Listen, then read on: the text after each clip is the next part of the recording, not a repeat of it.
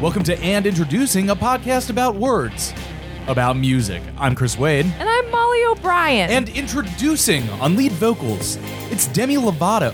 From Barney and Friends to chart success, Demi's blistering vocals and sexy image made her a certified pop megastar. But her career has been marked by struggle with substance abuse, eating disorder, and content warning, self-harm. And today we'll talk about all of this and more through Demi's 2013 inspirational book, Staying Strong, 365 Days a Year, as well as last year's YouTube documentary, Demi Lovato, Simply Complicated. Oh, simply complicated. That's just how it be, though, right? I'm more like complicatedly simple. TBH. But first, let's introduce our own guests. Today, it's our friends and Demi Lovato superfans and scholars, Becky Stern and Hannah Weilbacher. Becky and Hannah, welcome to the show. Thanks so much for having me. Thank you. You're very welcome. Now, this is a topic that was brought to us through Molly through your discussions together, right? Well, yes, and both Good improv there. Becky and Hannah are my yes and? Yes. Thank you, and You're welcome. and both Hannah and Becky have fantastic newsletters. These are newsletter queens we have with us tonight. Hannah's is called The B-Sides, which is about pop music, and it's incredible. And then Becky's, do you I don't really have a name. I think you might need to get a name for your newsletter. I was going to mess around with Canva, too. That was my next step. Oh, yeah. Okay. Yeah. But We just want to make emails that aren't bad. Yeah. Yeah. Goal. I think emails is the in some ways the last frontier we have after, Pinterest. Where Pinterest leaves off, email can come pick it up and save the day. But we'll plug those subscription links at the end Yes. for sure. But both pop music fans and experts, and we're very happy to have you on tonight. And so was it your guys' idea to talk about Demi? I think Molly was like, you should come on, and gave me a list of pop. I was like, only pop, because that's really all that like I listen to. And then What else is there? Right. It's the best-selling music. Yeah. I gave Becky a list that was like, it was like Demi Lovato and then like 4 different Spice Girls autobiographies. And she chose Demi. And then I chose Demi, but I was like, I would be good, but I know my friend Hannah is even better. So that's how we got And Hannah. that's how we assembled this brain trust. Yes. Oh, that's wonderful. And I'm especially happy to be a little overstaffed on the Demi knowledge today, because I've got to be honest, folks. I'm coming back from doing something like 6 Chapo live shows in 8 days, all up the East Coast of these great United States.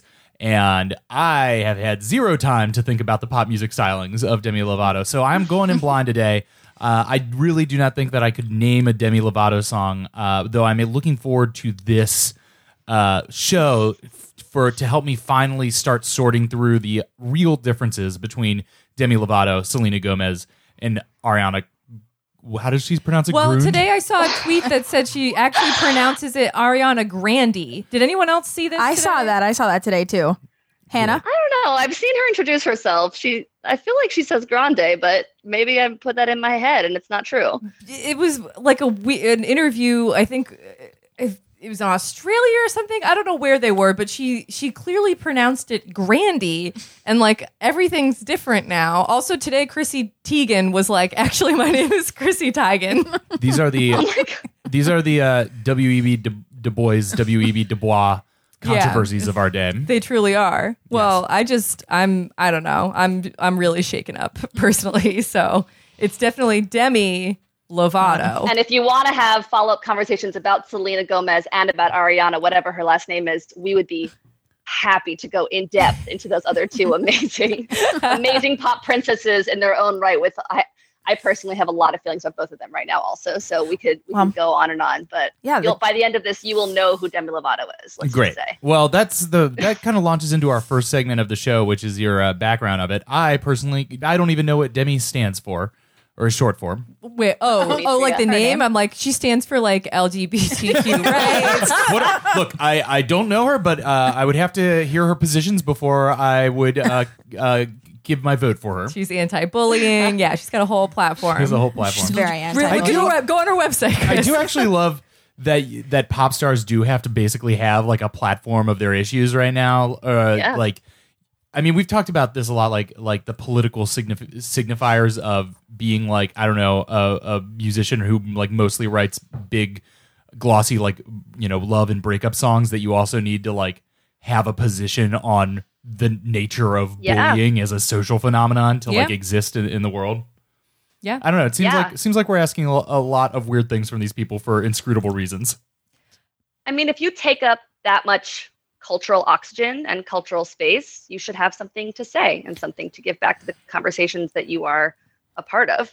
Especially something like bullying, the example that you mentioned, which is such a part of their daily lives on social media. Like, they have opinions, and we should hear them. Don't do a bully. Well, yeah, and also this was a huge topic of conversation about Taylor Swift. Oh yeah, Exactly. Her the cipher. not to Taylor divert Swift. fully, but Someday we're going to fully expunge Taylor Swift's voting records.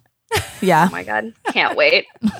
Whoever has Be first in line. Van in Tennessee, Yeah. Yeah. that's how you could see what she's registered as. Look it up. Public record. Yeah. Do your I best. bet to she doesn't vote at all. Yeah, I bet she's a registered No, no party. She took that photo of her coming out of the voting booth, right? And she I posted- bet she paid them. It was in for line, that so maybe she sticker. didn't even go in. Yeah. was So she just went in and stood there for a second and then left. Was like, this will be great for my gram. I mean, you are a political pro. What could I go to the voting office booth and just go in and then leave? No, you Take a can't ballot go- and then just hand it back and be like, I changed my mind. Well, you wouldn't be able to get a ballot unless you were on the rolls. Okay, but yes, I you did a could. ballot and I could just Yeah. be like, Yeah. you know what? No one's really striking my Yeah, fancy. they would rip it Nobody's up. really leaping out Yeah. to me on Yeah, this one. they'd rip it up in front of you. I'm calling it. Taylor Swift has never voted for anybody in her life because she knows that it would put her more on the line than having like an actual stand for something. But she's a feminist. So way they all are. Anyway. Molly, what's your experience? My experience with Demi Lovato is that I became familiar with her. She was ever so slightly past my personal pop landscape when she was in Disney. I was a little bit past Disney Yeah. at that point. Like Camp Rock was I probably was like a year outside of the bracket of Oh, Camp sense. Rock. She's in Camp Yeah. Rock. Yeah, That's Camp like Rock a was- Jonas Brothers thing, right? Yeah. Yes. it I'm sure learning so was. much already. Yeah. So she was in Oh my that God. and that's how she broke out. I probably wasn't familiar with her until the heart attack song. The Great Heart to song. break. Give your heart a break. Give your heart a break. Did There's she also a have heart song about attack song. Oh, there's Yeah, a yeah. heart attack. Oh, Those are both great songs. Some of the only ones that like really crossed the top 40 for her. So you're on it. Yeah, I'm familiar with the biggest of the biggest of Demi, and then I think I became a more of a fan with Cool for the Summer. I thought that song ruled, and then have been familiar with her story honestly more from the celebrity gossip side than from the actual musical creation side. And I feel like she wasn't really. I mean, we'll talk. That's how I feel. We can now please share yours, Becky. sure. I'm sure Hannah's will be a lot longer. I'm pretty sure I watched all of Sunny with a Chance, which was her TV show on Disney, because it didn't spawn off Wizards of Waverly Place. Was it connected in some way? I don't really remember. How old were know. you when that show was on? I definitely too old probably to be watching it. Well, maybe not that much. I'm 2 years younger than you. Yeah. So, But I think I was just right on the cusp of that being like relevant or not relevant. We were like 13 or Yeah. 14, right, Hannah? We were older. Yeah, because Demi's our age. We were older. Demi's our Yes. age. She's 26. Yeah, Yeah, she's yeah, our exactly age. our So age. she was doing coke in the bathroom on Sunny with a Chance. She was like 15 or yeah. Wait. Sorry, What- did I? Oh, we'll get there. How old did you think you were during this? I'm saying Demi was like 15 or 16. Okay, and how old were Yeah. you during this? I must have been 15 or 16, I guess. We're the Okay. same age. We're the same age. All as right. Demi, yeah. Right? I'm just And trying to Miley place and your- Selena, that whole crew. This is Sunny with a Chance ran from February 2009 to January 2011. Yes, I was too old to be watching that show. Yeah. We were 17. Okay, so. great. I was trying to make some of those numbers connect. Yeah. We were too old, so that is. I don't think there's necessarily too old. It's just more whether it was on your radar as like a given or if you more sought it out because of whether you were interested in it. Well, I definitely watched Camp Rock as well Yeah. because I had watched High School Musical, so it So wait, fell this- into the category. This show is about a girl who goes on a show. Yeah. very meta. Yeah. That is very meta. Yeah. All of Disney's, like pop music, a lot of Disney shows are about being famous. Yes, I mean that's the Hannah Montana. Yeah. Hannah Montana. Hannah Montana. The Hannah Montana kid see, right? Yeah. And Yeah. was iCarly Yeah. a Disney thing? Because she has like a iCarly web- was also... No, it was on Nick. Oh, that was That on was a Nick. Nickelodeon. Because that was a Nick. show about Yeah. somebody who had like a YouTube series. well, yeah, a web- or yeah, Yeah, something. it was very ahead of its time, Miranda Cosgrove. It's funny to Yeah. to think about all these shows where the only like conceit that they're marketing or like selling back to kids is like, wonder if you were you, but also here. Like Yeah. Yes. just Yeah. creating this It was so recursive pattern. effective. Yeah. You're like, It was yeah, it so would be cool to effective. be in a TV show. Yeah, and like about Hannah Yeah. Montana, you're like, yeah, it'd be awesome. You just go to school, but then at night you're a pop star. Like, yeah. You get the best of both worlds. Best of both worlds. And I would say that Demi, unlike a lot of like Selena and them, Demi is one of the most talented of all of them. Yes. For sure. And has one of the best vocals. But she Always. also got wrapped up in some really bad stuff, which Mm-hmm. has followed her, I think, more so than Miley and Selena. I don't Yeah. know. Hannah, I can hand it off to you. Or Yeah. It was actually really funny that we so quickly talked about our ages because when I was thinking about this before, I realized that I was always too old for Demi Lovato. I never aged out of her. It was always not appropriate for me to be as obsessed with her as I was. But I think I Interesting. saw her as a peer yeah. and in that way was like totally fascinated by her immediately. Mhm.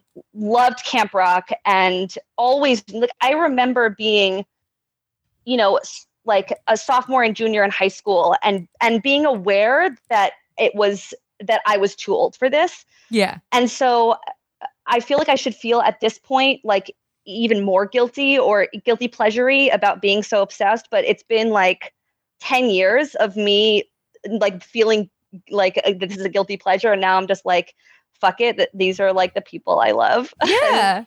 There's something like I actually was reading, it was really interesting because I think it was in The Ringer that was talking about how like when Demi very publicly went through her struggles with addiction, Mhm. in some ways it could have totally been a death sentence for her as a Disney star. But Yeah. instead, her fans were at that age where they were actually like, they wanted some real stuff and they wanted to know what was actually going on and they were ready to hear. And I was definitely, that really resonated with me. Like, I remember finding out what she was going through and being like, this girl has me forever. I will always be like by her side, especially just like because of how talented and special she is. I was like, I will always be there for her. It's interesting that you say that she started out Very too earnestly. young for you, but she's the same age as you. And I do think that's like the pop trajectory is that Yes. people start and they're That's how it playing goes. down. They Yeah. might be 17, but they're playing for 12-year-olds, and then they're 21, but they're playing Exactly. for 17-year-olds. But that actually doesn't, I think the more culture kind of gets crunched into this sort of foie gras of like internet, what's the word? Like, Pate? yeah, it's like a it's like a Or are pate. you talking about a of- pate or patina? not a patina. A pate. Maybe a tiramisu. A terrine, yeah. any kind of like compressed A sweet au jus of commentary. an aspect of culture. But you know what I mean? Like That's the more true. the internet makes it okay to like things and not care about liking them, the more I Yeah. think it's gonna matter less how old you are or how old someone's perceived audience is. I also think with Disney shows, like our generation, maybe if this is a real difference between the 2 years of age difference here, though, is that like we grew up on Lizzie McGuire and like all of these shows in a different way Totally. than like other people did. I would also, I mean, just because I'm kind of fascinated by making this connection that so many of these shows about the behind the scenes of a famous person, Yeah. that it then does it not then also train you to desire that story from the people on the show, where it's like, Yeah. this is a show about whatever, even within the world of the show that she's on is presented as like a stupid fantasy like joke, and the interesting stuff's happening behind the stage. Yeah. So it puts you in that mindset of like what you already being presented is like the flattened, silly version of something much more complex, and you're literally training yourself to watch this person's life and desire the context and story behind this thing through all these And shows. demand And in it. fact, that's honestly kind of ideologically insidious from Disney that they put out all this stuff that trains the mind to invest in these people, not just as characters in a TV show, but as individuals, because Disney wants to make all these people pop stars. Well, and as products. Yes, exactly. Yeah, Commodities. Yeah, I mean, she sang on Lizzie McGuire. I mean, that when Hilary Duff was it, and she's Hannah Montana, she sang Wizards Waverly Place, she sang, and then Demi, too. They all sort of like... Even Stevens, Chrissy Carlson Romano. Even Stevens. I forgot, you're right. No, they did. They're all like, they sold products super well. That's So Raven. Oh, Yeah, that's Raven's so fun. Raven. Did Raven They all sing? sang. She sang. She sang. Yes. Yeah, like Wait, she a- sang. yeah. I don't want to get into that. I Yeah. don't know enough about Raven. They had music She's on, like, videos. The View now too, I think. Yeah. Yeah, Interesting she's career. got something going on there. So yeah, anyway, We've all grown. I mean, it's funny because like I'm a big Lady Gaga fan, and she recently celebrated the 10th anniversary of Just Dance. But like Demi Lovato's Whoa. been in the public eye for longer than that, Yeah. which is kind of nuts, or at least as long. I think '08 was also her breakout year, Oh, which yeah. is kind of funny when you think about a pop landscape that has supported both I- Lady Gaga and Demi Lovato. Well, I often think people forget about Demi. Like, I think Hannah and I have discussed this too, that like she's always kind of been there, but she never reached the same kind of fame that like Miley and Selena Or like reached. ubiquity. Yeah. Yeah. But like she's like a lesser known. I think this year actually her new album has reached her even Yeah. higher. yeah, But even like, I keep thinking she's going to get there. And I keep feeling like at some point it's not going to be super cute for me to be as obsessed with her as I am, because she'll just be so ubiquitous that it's like everybody is. But the fact that you just share that you can't you can't name a single Demi Lovato well, that's song. I'm only like, because I'm oh, bad like at I identifying do gotta things. like. It's No, only but I because don't my- I mean, think that's you're- actually like. Yeah, I don't That's think you're huge alone. information though. Like you can name other pop songs even if you don't listen to them. Like you know, like, and I mean, I don't actually know that about you. I'm just kind of assuming, but like the fact that you can't name a single song by her, I think does kind of speak to how close she's gotten, and she never can get there. Yeah, and yeah, I and think and there's a lot. especially there's a lot right now there. when Ariana Grande is taking off so much and is like really reaching that A echelon, and Selena Gomez had a big hit Yes, last so year, happy for and Miley kind of already had her like number one pop star moment, and she might come back again. I had actually not even thought to associate Miley with this crop because she popped so much earlier than them, but And she's like really in Miley that. and Demi are best. Well, they're best they're in the friends. same cohort. Yeah. So Miley it- visited Demi in the hospital this past time. So it is interesting. Yeah. That I mean, I guess it is then telling to what you are saying that Demi is the one that I am least offhandedly familiar with. Anyway, Yeah. shall we There's get information there. Should we get into the let's dig into her life. this tome? Yes. So to preface, the I had originally, because we like to use text and words printed on pages here, I tried to read her book, which I had zero context for. The book is simply, each page of the book is a day, from January 1st to December 31st, and What it gives year? you a different any year that you want. Oh, they're like aphorisms. But it's not for leap years, Yeah. because I don't think there's an extra leap day in there. So if you want a Demi aphorism on leap day, you're you're gonna have sadly to mistaken. recycle February 28th. But yeah, so she starts each page with either a quote from herself, or she quotes Marilyn Monroe, Harriet Tubman, Tupac Shakur, Bible verses, like traditional Irish proverbs, which are my favorite. And then she does like a little analysis, and she talks in pretty vague terms about her life. It made me feel insane to read it.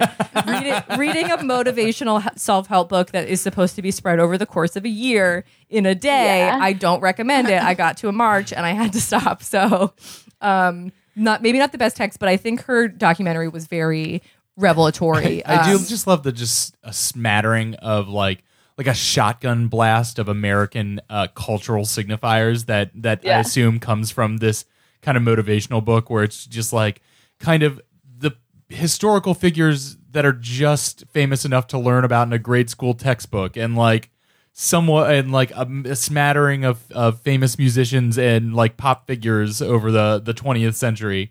It's like it's kind of like the wall of a Hollywood cafe, the place where they have like all the movie props on the wall. Oh, Planet Hollywood. Yeah. It's like a planet. It's not a cafe, Chris. It's a whole planet. You're right. It's like a planet. It's like a Planet Hollywood wall of American culture. Yeah. I actually do want to draw a like explicit connection between the way that book is created and her biography, and like the facts share with us in a second. Yeah. Because I actually do think there's a lot of information about Demi that you can get from the way that she wrote that book, and that the fact that it was called Staying Strong. So she grew up a very religious person, and having something that is like a devotional in that way, that you like have a daily practice. For her, I mean, when did this come out? 2013 or something? She was 21. So for her, she was trying to kind of communicate to others like what a like, you know, healthy practice would be. Yeah. And it is all very cliche, which is what she kind of is, but in some ways she uses cliches. She's always been able to use cliches to transcend them, to make that, you know, to identify truths that she can say to her fans, like, look, I might seem really different to you, but I'm actually the same. And this came out right after she went pretty public about her struggles with addiction and sobriety. And like, you know, this kind of the way of doing this book and deciding not to do a memoir. I think she actually was like, there was something, like, I think she was like paid for a memoir, but didn't want to write it, or there was something like that, because she was actually like, I don't want to make this about me. I want to make an offering to other people based on my practices. So it's super cliche and super bizarre, and also really sweet and like very, very earnest. And I think says a lot about her. I think that's an interesting connection to make, that because I do think in her songwriting too, like, it's not the most obscure or nuanced emotions. It's usually the most kind of explicit ones. Like, you know, if she's feeling overwhelmed with emotion, she'll say, it's like, I had a heart attack. Like, that's, you know, that's not super deep, but it's the way she delivers it is quite stirring. She's able to find emotional resonance within even simpler cliched ideas. That reminds me of... Is that what you're saying? Yeah. That reminds me of the way David Foster Wallace wrote about AA, which is like, I can't remember what the exact quote was, but he was basically like, the simplest, like the most cliched things are also the most true. So I think that there's maybe something in there about that. But in one dose, I don't recommend, perhaps in smaller bits. Maybe as a tearaway calendar. Page a day. Yeah. Love a page a day. Listen, I had it in my bathroom for a while. That was the fun. See, that seems like a great use for it. So let's talk about Demetria. Demetria Devon Lovato. Demigloss. Not Demi-Tass. Yeah. Demetria. I had no idea what Demi could come for. Yeah. She was born on August 20th, 1992. Her father was a musician and engineer, musical engineer, and her mother was a former Dallas Cowboys cheerleader. Ooh. Her parents got divorced by the time she was 2, and her father had addiction issues. He was an alcoholic.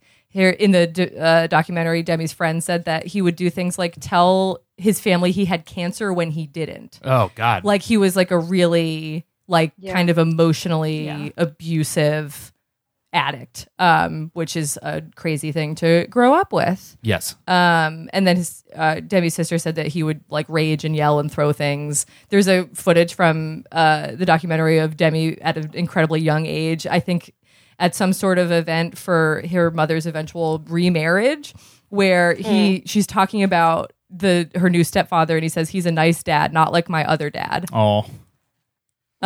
Which is that's a very sad thing. Yeah, real bummer. Yeah. She was also she was bullied at school. There was literally a suicide petition passed around by the popular group at school to get her to kill herself. Like, school rocks. It's insane. It's crazy thinking about, like, I mean, that sounds so extreme, but then also you can kind of imagine those things from your own childhood, of like the kind of weird weird things that kids do that are like hyper intense and they don't realize kind of how serious it is, you know? Yeah. That's that like brings back, those thoughts of like early elementary school, like bizarre taunting that is Just a weird hive mind. Yeah, exactly. Of like, she said that she asked the girls like, why me? Like, why are you doing this? And no one could say why. Yeah, because everybody just decided it was her. Yeah. In some ineffable like decision making process. Yeah. Horrifying. So she had a tough childhood in that way, like Yes. a lot of emotional trauma at a very early age. But she was also a very talented kid. She did modeling. She did pageants. This is Texas we're talking about. So That was also not fun, but rather probably extremely intense. well, have either of you? I've never done pageants. I have Really? no familiarity with pageants other than like the way they're portrayed in like Little Miss Sunshine. And I feel like it's the perfect nexus of like as a child that you want to be seen and you might have a talent like that you want to show, and that's like a very particular place to show it. But then it's also at the nexus of like horrible over parenting and overbearing like stage mom stuff. It really just seems like a hive of mutually enabling psychosis. Well, and in particular, her mom has shared that she herself struggles and has struggled with disordered eating and just just a lot of body issues, and just immediately transferred that to her daughters, immediately from the time they were. I think Demi said like the first time she thought how fat she was 4 or something like that. So it was she was in beauty pageants, but and her mom, who she's very close with, but she'll be the first to say it was not the healthiest. It's cool that there's like a multi-million-dollar industry built around propping this up. Why can't there just be, I mean, I guess is that like Star Search? Why can't there just be like a talent show circuit that has nothing to do with looks? Well, can we have that? They are revamping Miss America. Yeah. It's now a little more social justice orientated. If anyone has seen Miss Michigan and Miss New York. Yeah. Wait, what did Miss New York do? Yes. I don't know. She did something also. Like Miss Michigan was good with the water and Flint. Yes. Did Miss New York win? When Miss New York won, yes. Oh wow. Yay. Yeah. Very exciting. Congratulations to Miss New York. She's yes. So pageants are it's a weird powder keg of psychosis. You're right about that. So she sings, she performs, she's all good at that from an early age. She eventually she does auditions, she gets on Barney. That's her first big break when she's 10. And then Barney leads to eventually what's Disney. Selena, by the way. Oh yes, right. Selena was on it. So they've known each other since they were like little wee ones. But then she ends up on like a short. It's funny to think of like Barney, gateway to tragedy. I don't know. The first line of the Barney theme song is "Barney is a dinosaur from your imagination." Like, just think about that for a second. That's kind of fucked up. I didn't realize that was the first isn't that line. really fucked up? It's also because it's not true. Barney is not a dinosaur from your imagination. Barney is a dinosaur constructed by artists, and I assume, was it a PBS show? Public broadcasting technicians. Right. I mean, that's so fucked because you're thinking, no, he's real. You see him. It would be cooler if the Barney was the exact same show with everything, but instead of a guy in a costume, there was just negative space where Barney is. Yeah. And it was all the kids running around reacting to him. And like maybe you could pipe in some of the voice and stuff, but it was actually an imaginary dinosaur. And you were like, no, you have to put him there with your mind. Imagine the dinosaur. Yeah. Children. That's Yes. I think you're onto something. Yeah. I would prefer it to be, Barney is a dinosaur who's definitely real. Yeah. She's on Barney. She gets on this like a short, like a TV short called As the Bell Rings on the Disney Channel, which I did not see. Yes, it was like the 5-minute video at the end. That's how I found out about her. Yeah, me too. I remember that. I remember the first time I saw it. She was on As the Bell Rings, and then she auditioned and received a role on Camp Rock, which was her big break. I have not seen Camp Rock. Can you guys tell me what the Camp Rock experience is like in in a sentence? I haven't seen it in so long. It's just the Jonas Brothers and Oh. Demi like singing.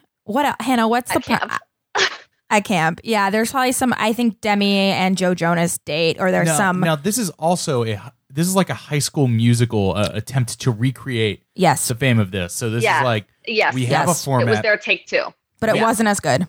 but it did introduce the Jonas brothers to the Weren't world. they already a thing? Or They did were this... pretty. They were pretty like Yeah. going up there. So They- they were. Yeah. It was Yeah. a way to platform the Jonas Because then they got their own TV show, Yeah. the Jonas Brothers. called Joe Jonas? Bro- yeah, just called Jonas. yeah, something called just. I think My name Jonas. is Jonas. My name is Jonas. And then there were. Yeah. Yeah, It's just- but I think, and there was Camp Rock 2 as well. But I think it was Demi and Joe Jonas had some type of love. They had a That- love Yes. connect. Yeah. Yes. this was like right as I was leaving. All this stuff was like right as I was leaving high school. You were And taking that rocket ship out And- of yeah, I feel mainstream like pop culture. I feel like there was some stuff where like it was still because it was marketed like a little younger than high school, I think, but also Yeah. kind of created in a way that high school age and up people liked it campily or ironically. But even I think I was aging right out where I was like, no, this whole thing is just stupid. And like one of the very first phenomenons where like something huge phenomenon level happens in culture. And you Well, missed the boat. And you're like, this is not for me at all. I'm too old for this at 17 Yeah. You like or realize whatever. that. Yeah. That's probably me in like Fortnite, I assume. Yeah. Fortnite's fun. Yeah. I felt a little old going to the High School Musical 3 midnight showing. So, like, what were we, like 17? Senior year. Yeah. Yeah. So, but I went, was proud. Wow. Camp Yeah. Rock was great. Yeah. Camp Rock happened. Sunny They go with to a camp. Chance. It rocks. Yeah, What it do you- rocks. what do you say? It's like a Rock. rock camp. It's a camp. It's a music camp. Yeah. And the Jonas Brothers, the like- character Joe Jonas plays, is actually famous in the. Oh, in the I world forgot of the about that. movie. Again, Again. another. Demi Yeah. is the cook's daughter, so she's kind of What is embarrassed this like? that there's What is this like a there's 19th century like Yes. play of manners? Oh my all God. the stories have been told before, whatever. It's all the Taming of the Shrew, just Yeah, the- retold the- countless times. Yeah. Sir Jonas is coming down to the country for the weekend. Perhaps you will get a chance to meet him at the end of the What I'll say the summer is- ball. Yeah.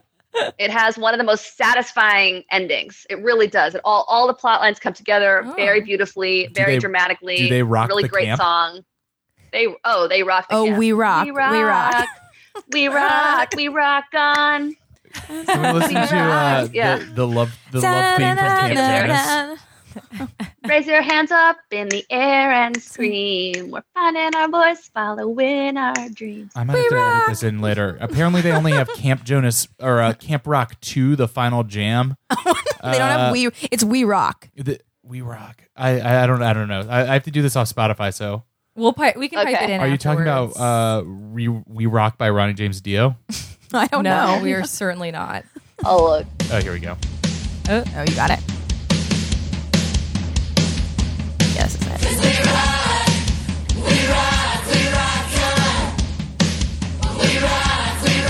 Come as you are, you're a superstar. World in your pocket and you know it. You can feel that beat. This is from the Kelly Clarkson school of like pop rock Yeah. guitar. If she were to write a memoir, I would be all over it. I'm a huge. I stand Kelly Clarkson. I love Kelly You're a Clarkson. Clarksonator. Clarksonite. We stand an original American Idol. Yeah, the original. What if there can only be one? She's had such a good career.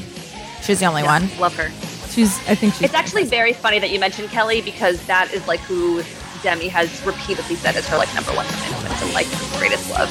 Wow. So like you're not like that's and you can tell that when she's singing this song, she's like 15 or whatever, and she is just all day listening to Kelly Clarkson, and you can tell, like you can hear it. So I mean Christina Aguilera, like that like those were the people that she just like was really really listening to and getting inspiration from. Yeah. Yeah, I don't know. They're trying to do like a Kids in America thing. Yeah. But like Mm-hmm. way clunkier. It's very sanitized. like- yeah, it's yeah, very. yeah. It's very Disney. Yeah, very Disney. Yeah. Disney was not. They Listen, should it call- worked for what they wanted. Should have to called do, Devo back you know? up to sweeten up all these albums, capitalizing on their long-standing relationship with Devo. High School Musical, I think, what is a better soundtrack. So Well, they're drawing from Yeah. musical, which I think is something that you can make much cheesier and campier, and it still be Yes. a good music in Yes. a way that like you can't purposely set out to make a cheesy, campy rock song Yeah. for a corporate body and then still actually make a good rock song with Thanks. probably a few exceptions, but you know what I mean. Yeah. So this is basically the point where, you know, Demi's kind of story really fits the same mold as other folks that we've done, where she blows up basically overnight in 2008. With the success of Camp Rock, and then she's on Sunny with a Chance. She starts doing like the Disney machine, the tank starts rolling. Like she's doing music. She's doing musical television, regular television. Like she's doing all this shit. She's starting to make solo appearances, probably on like Good Morning America. and She's shit going like to that, Brazil yeah. like right away. Oh shit, she went to Brazil? She went to Brazil like immediately. Now it takes people years to go to Brazil. People never go to Brazil. They're constantly asking every pop star come to Brazil, and they just won't. They won't They go. won't go. It's not Why fair. do we withhold our pop stars From Brazil? Brazil. Ugh, it's terrible. She immediately went on tour with the Jonas Brothers. That's the first time I saw her live. Wow. So you You saw her the seen her Joe from the Bro Toco? beginning. That's the Jonas Brothers touring company. So Stop it. that was like the best night of my life. Oh, really? My God. Oh, transcendent experience. Like but she opened for them, right? she opened for them, and then they had her come back on and do a duet, and it was Of just course, like, yeah. yeah. The They whole did thing's Camp all Rock. managed. They're like, this is the big one. Here's the next one. We're gonna put Oh, one right in exact- front it of the was ones, totally but we're anointed. also gonna like bring her back on and be like, you like this now. This is the thing you like, and everybody in the audience is like, yes, I do. Thank you, Disney. See, it's Well, funny. and she wasn't sure if she did or didn't either. Yeah, you yeah. know, she like, what opinions were you sure of? Where was any of us sure of when we were that age? Yeah. Like, you know, I think that's something that is really complicated for her, and kind of, you know, prefaces and sets the table for whatever you'll say next. Is like, fame gives you such an excess of experiences to draw from and make meaning from in a way that even like just talking to you all, this podcast is like my third thing I've had to do today. And I'm like, oh my God, what a day. So many things to make sense of. Right, we're all You know, so busy, but like right, we're it's not. like, wow, we're so not many on a different plane to things. Brazil. We're not touring. Counterpoint. You know, for her, If you had she's Disney, going through all this. counterpoint, if you had Disney managing your entire life, I mean, that certainly, it changes what the equation means, you know, because you then have more to do, you have more responsibility, you do certainly have that surplus of experiences, but also you're living in a world in which, you know, kind of choice and decision is being, if not removed, very much sanded down at the edges. And it does allow you to do and experience much more, but it's all like within this rail, this track that is being Yeah. built each day more and more for you. That you know takes a lot of choice out of what your life is. And imagine being a teenager. I'm going to take myself back to being a teenager and having my mom say, you shouldn't wear that. Like, don't wear that out. And now imagine it's like a bunch of men in suits telling you that. And the difference is, Yeah. I can't go out tonight, or no, this, you know, $2 million Yeah. contract isn't going to happen. Yes. Like, the stakes are so much higher. Yeah, and for I'm- the same level of adolescent bullshit. Yes, exactly. And I'm also sure that like you get so addicted to the fame Yes. and the crowd and the energy that like comes with like you just going on stage. Yeah. That like that's a high within itself that Yes. leads, as we discussed, Demi's life further. Yes. Yeah, total reality distortion from Yeah. at an early age, which, as we talked about Brittany on an earlier episode, it's not good for the brain. Yeah. Little No. brainies Soul. are still growing. Yeah. Brainies are still No. growing. Yes. Especially when you're told so explicitly that you are and have to be a role model. Yeah. And that Yes. is like Yes. your North Star for everything you do is be a good role model. Yeah, Yeah, and and- that goes back Which to the even thing. in her most recent song that she came out with called Sober, she's like, I want to be a role model, but I'm only human, which is like, again, one of those cliches, but it's like actually really important. That was her being like, you fucking guys, I've been telling you for years to stop calling me a role model. Yeah. I like have said it explicitly, but it won't stop. And it's like, it's just too much. A role model and also being a sex object too, because I think she sort of is at that like Cool for the Summer was like a song in which that like I think I don't know, Hannah, correct me if I'm wrong, sort of the first time she also talks about maybe being bi and being bisexual in Cool for Summer. Yes. It has bisexual lighting. Now I remember that song. I think School for the summer. You mean the A24 neon lighting? yeah. Yeah. It has. I think I'm pretty sure. So now I think I can name a Demi Lovato song, obviously. But You did it. I know this song. This song is The good. WWE used Cool for the Summer for their summer programming. So there's that. Cool. But that's an extremely sexy song. It's a sexy song. Yes, but Cool Yes. for the Summer video is amazing. one of the first markers in the now predominant trend. It used to be orange and teal. Orange and teal, dead, out, gone. Last decade. Fuck off, Michael Bay, with all that. Orange and teal faux out of here. Now it is neon pink and neon blue. Neon pink and neon blue. Which is Atomic blonde lighting. yeah, atomic blonde lighting. Probably Haley Kiyoko lighting, I assume. Yeah. Hannah loves Haley Kiyoko. I love Haley Kiyoko. Yeah, Yeah. no, you're right. Halsey lighting. My Just God. wrote about her last Halsey, week. the new Blade Runner is full of that. It even comes up in Blade Runner- John Wick. Is Blade Runner bisexual? No, but this is just a term that's come up for this lighting scheme. I mean, just do a Google search for it, and you'll immediately Interesting. know what you're looking at. There's a YouTube video essay that maybe, if I remember, I'll drop in the notes here about this. That's pretty interesting. That tracks it, but it's definitely just like one of the. It's like a fad color scheme, basically, that's come up. But Cool for the Summer was what, like 2 years ago? Last year, 2015. 2015. More. That's Yeah. that's like a very early marker, I think, or like a real solidifier of this as a So trend. cutting edge. Yeah, go ahead and put an aesthetics trendsetter in her bio because Yeah. she did that. She did that. So yeah, at this point she's like 16, 17, 18 years old. She's still a teen. There's a lot of pressure, a lot of responsibility. At this point in the documentary, this is when, the documentary involves a lot of interviews with people who were around her, primarily like her manager, who was also the manager for the Jonas Brothers, and folks around that sphere. And they basically, the way they He start was the talking CEO about of her. the Joe Rotoko. Yes. Also, one thing that we didn't with being a role model is there's also a very heavy Christian faith aspect of this too. Maybe more so with the Jonas Brothers, but still in like the virginity pledge and It like was real. She It did a was- virginity pledge. I don't know if Demi did, but the Jonas Brothers wore promise. Oh yes, Yeah, they oh, were yes, promise. they were promise freaks. Yeah. Oh yes, I remember that. That's why Oh, Kevin, yeah. the oldest one, got married when he was quite young because he wanted to Yeah. get it Get it? in. You had to get that slime. And they had a TV show. I mean, they're Gross, Chris. Sorry, I've been on Their tour dad with is the a really- Oh Chappos my too long. God, you need to be reprogrammed. I'm sorry. I can only listen to Felix Biederman say "I'm gonna get goop" so many times Oh a day my God. before that it brain viruses itself into me. I feel like that's just positing like female anatomy as like the ghosts in Ghostbusters or something. Perhaps. Flubber. But Robin anyway, Williams. Anyway, there was a lot of like holiness. yeah, there was a lot, and Miley too, like the innocence versus Yeah. experience. I think Shout out religion- to you too. Religion played a really big role. Yeah. In all of these Disney stars' Texas. Yeah. lives. yes. And then like teaching them about like binaries and good and bad. So if you're bad, then Yeah. you should be really bad because you were not good. So like Yeah. all those kinds There's like a- that very binary thinking was like very much what they were caught up in. There's like a thin membrane, and if you puncture it, you're You're gone. fucked. Yeah. So yeah. Yeah, Yeah. which is what happens to Demi.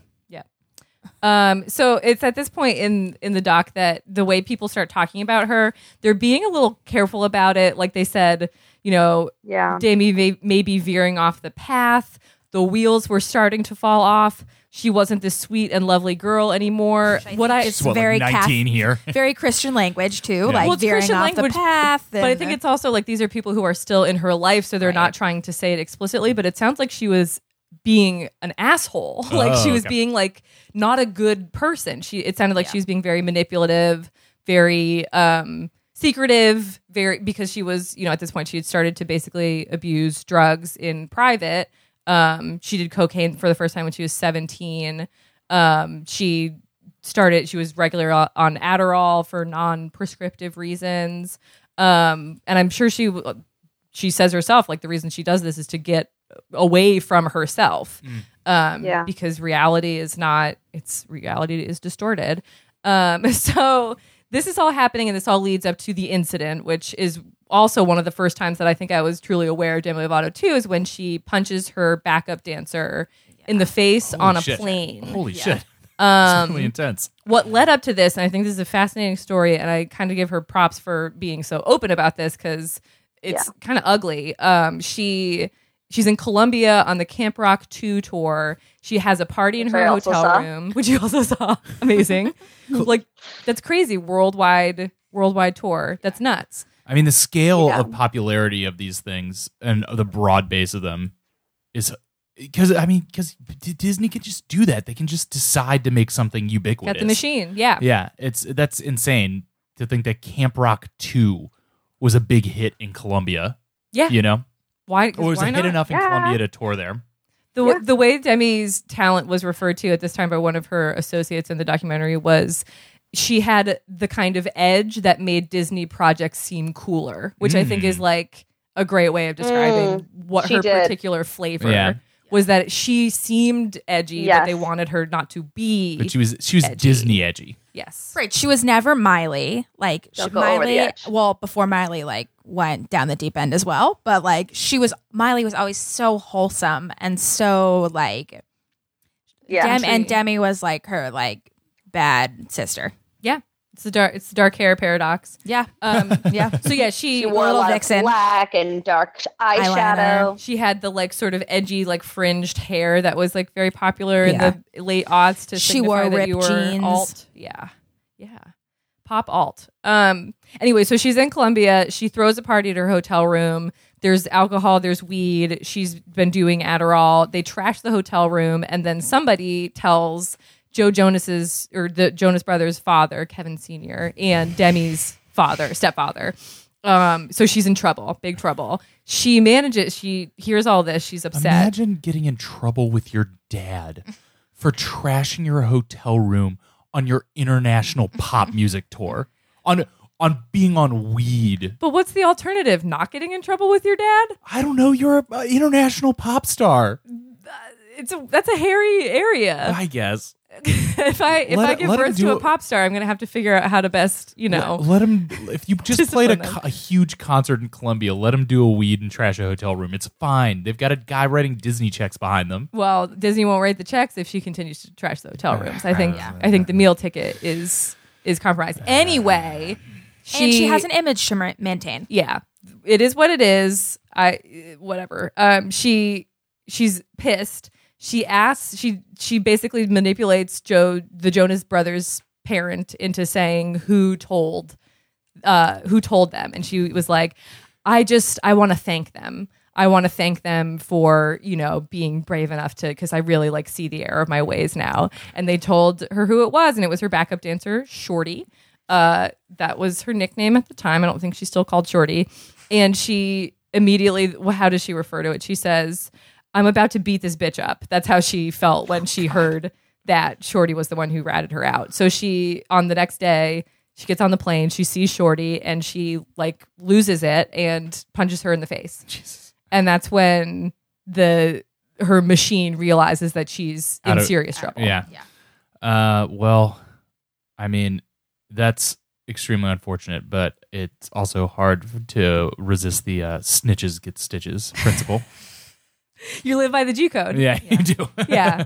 That's fair too. But at least it's your parents and not like can you imagine the Colombian cops busting you for weed? Come on. I mean, talk about edgy if she had to spend a night in Colombian jail.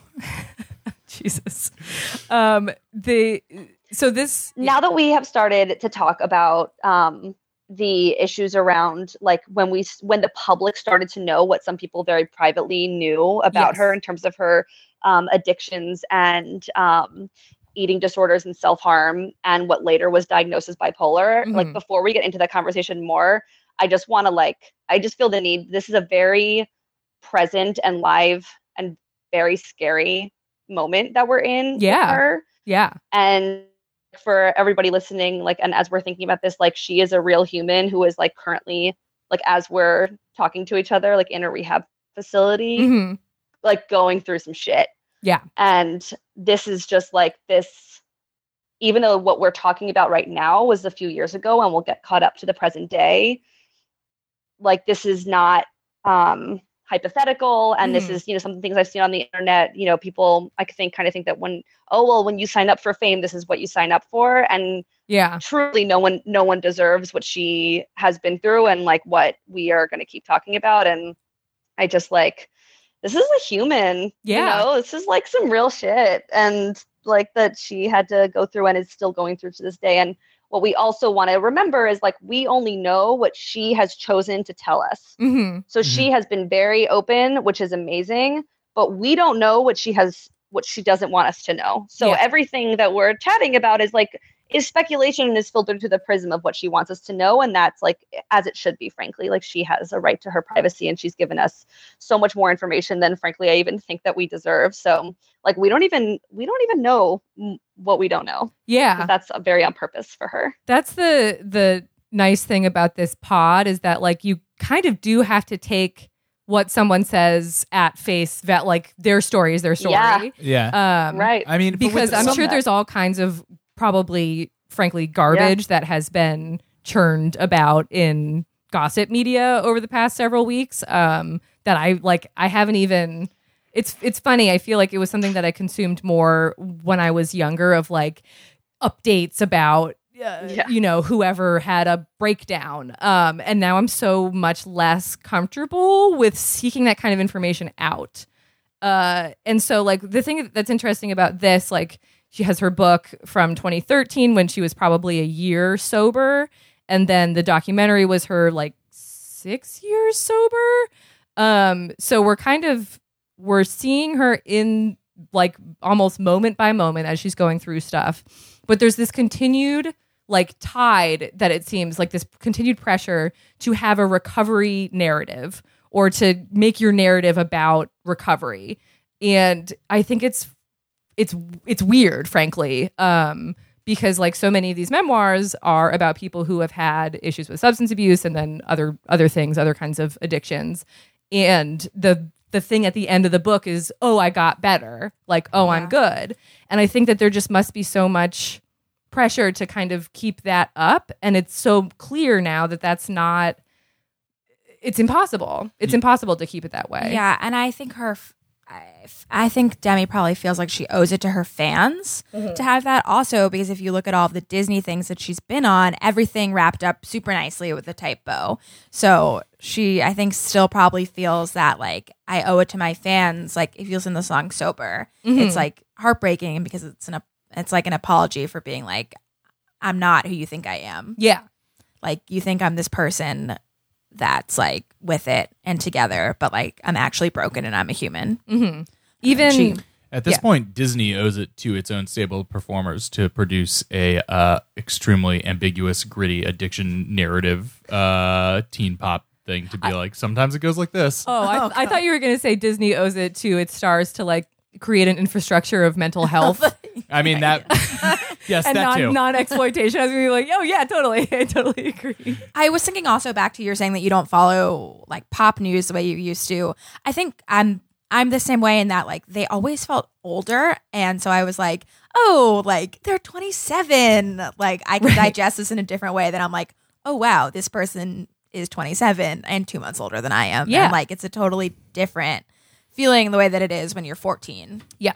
And when you see, when, for example, Britney Spears was having her issues in like 2007, 2008, I was so young that I just had no experience of like, using substances at all, Right. frankly. And so now kind of seeing it from an adult perspective, I'm like, oh, like I don't know what I'm saying there. Anyway, Yeah, it feels differently because it's not that you're like one step away from that, but you're like, fuck, if it happens to that person, like it could happen to me. And I think maybe with the age difference, you don't, at least for me, I didn't feel that way. yeah. So what happens when Demi gets back from Colombia? She goes into treatment, and publicly into treatment. She, like, I remember seeing the news items that it was kind of unspecified. Like, she said that there were, there's an eating disorder issue. There was self-harm issues. There was like general sort of mental turmoil. Stress, yeah. I don't think it was explicit that she was using cocaine, but she went into treatment, and she says in the documentary, like, she was not she wasn't ready to be sober. And so publicly she was like had to say that she was good, and even was making content about being good. She did some kind of MTV documentary about sobriety when she wasn't yet sober. She said So I'm gathering that this is maybe like an effect of her like management regime being like, you have to go do this, and her being like, well, I'll do this for you, but it not being truly her choice to do it at that point, which it seems to be the thing that actually makes sobriety take. I was gonna say she talks about literally doing cocaine during this interview. Yeah. Like she was like, and I was high the entire time. She said she like snuck it on planes. She was doing it in the middle of the night. She said no one knew, and that's what struck me, that saying that like she was alone. She was surrounded by managers, parent figures, but like she had a secret that no one else knew about, and that's Yeah, I think terrible. It's about caring about Demi Lovato as a performer and not caring about Demi Lovato as a human, because it's like they saw her as this like money maker, Yep. and not like, oh, this is a person that's actually in help, but more like, oh, you can have a recovery and we can make money off this. Yeah. So this goes on for, I think, at least a year of kind of, at least publicly saying that rehab took when it did not take. And then from the documentary, like she OD'd. She was brought to the hospital. OD'd on what? They just had pills. Okay. She was using Xanax and cocaine, according to her. She OD'd. She went to the hospital. She was like not being watched, and there was a bottle of pills nearby, and she like took those too, and said to the nurse like fuck you. You knew that I would like I have issues with this. Why did you give me access to pills? Like it sounded like it was like a truly horrific, like a nightmare of an existence for her, and she was open about this in her documentary, which is nuts. When was this documentary produced? I said it at the beginning. Last year. 2017. On YouTube, so anyone can consume it, which I think is also like what medium that you put it on as well. She is kind of in a continued battle. Like she starts talking to this guy, Mike Bayer, who ends up being her recovery coach at the time. And he said, like the way he refers to her, he said she was nasty. Like she was one day she would be ready to get better, and the next day she wouldn't. It just sounds like she was truly like in turmoil, like terrible turmoil. And that ended when she finally decided like she is ready to, get clean. And she literally smashes her phone and dunks it in water to prove that like she will no longer like talk to drug dealers or any of the bad influences in her life that were taking her down that particular path. So I do love a physically symbolic turn. the phone was in the documentary. They like held it up. Yeah. It's preserved like under a Pyrex case or something. Yeah, right. So, and that in the movie is at the time where she is sober, but obviously that has since taken a turn. And the rest of the movie is kind of about her dealing with her other issues of like eating disorders. Can we talk about Wilmer Valderrama? Oh yeah, it's a big part of her life. Always. Vilmer is part of this? Vilma? Vilma Valderrama? She dated him for like 6 years. I That did not fucking realize. Guy. Okay, so let's. All right, wait one She second. stole him from Lindsay Lohan. Oh my god, The, Lindsay This is Lohan. Mandy Moore. that guy has had a wild track record. They had a beautiful love. That's what I'll say about that. Mandy Moore and Wilmer? The earnest. Or I Demi. keep coming. This is like the most earnest I've ever been in this conversation. They had a beautiful love.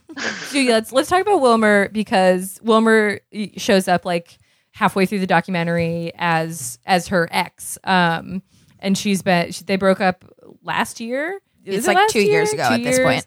They 2 years ago. They started dating in 2010, which was like shortly before her issues. She was barely legal. Yeah. And yeah, so the way she says in the documentary that she met him, is everything okay? Yeah, I'm just mad at Valderrama. Well, we can talk about. She pursued him. For some reason, she had the opportunity to do this PSA for the 2010 census about like Latinos being counted. She does this PSA and she says she doesn't give a shit about the census. She just knows that it's at Wilmer's house and she thinks he's hot and she wants him. And she's 17 at the time, so he like runs away with The Power of Christ Compels Stay You. away from me. Yeah, exactly. And she's very careful to say that she's 18 when they start dating. Anyway, what were you going to say? We were just mad the other day learning about Drake's 18-year-old love interest. Valderrama is born in 1980. He is 12 years older than Demi Lovato. They met when they were 18. That's the exact same thing. He had also had a parallel kind of coming out of relationship when he was like 24 and Lindsay Lohan was 18, and I remember that was scandalous at the time. Yeah. Here's what I'll say about this, and then I would love the perspective of you who have been more involved.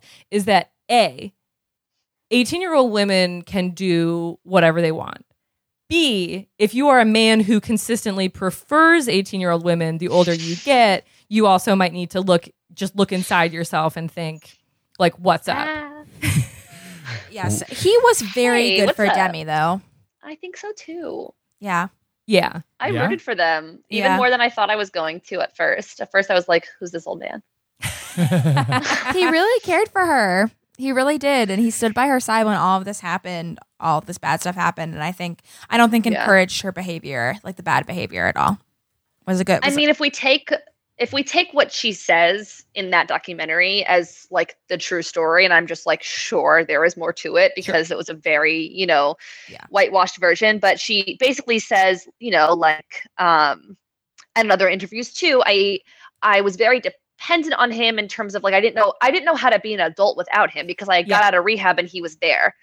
And they had a very beautiful love. And she was like, we never fell out of love for each other. I just needed to prove that I could do this on my own. And it's just very heartbreaking to see a year later or whenever, or I guess 2 years later, she couldn't, Yeah. I mean, I don't mean to be reductive and suggest that it was because she wasn't in this relationship, but there was something that,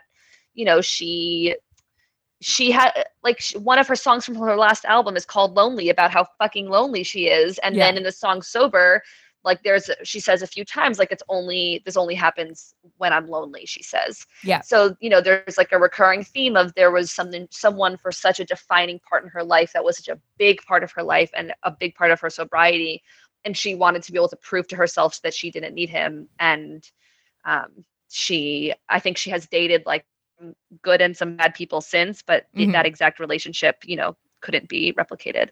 He seemed like a stabilizing presence in the midst of a lot of unstable stuff. Yeah. And So she was right in some ways. She needed to, she knew that she was dependent on him, I guess. Yeah.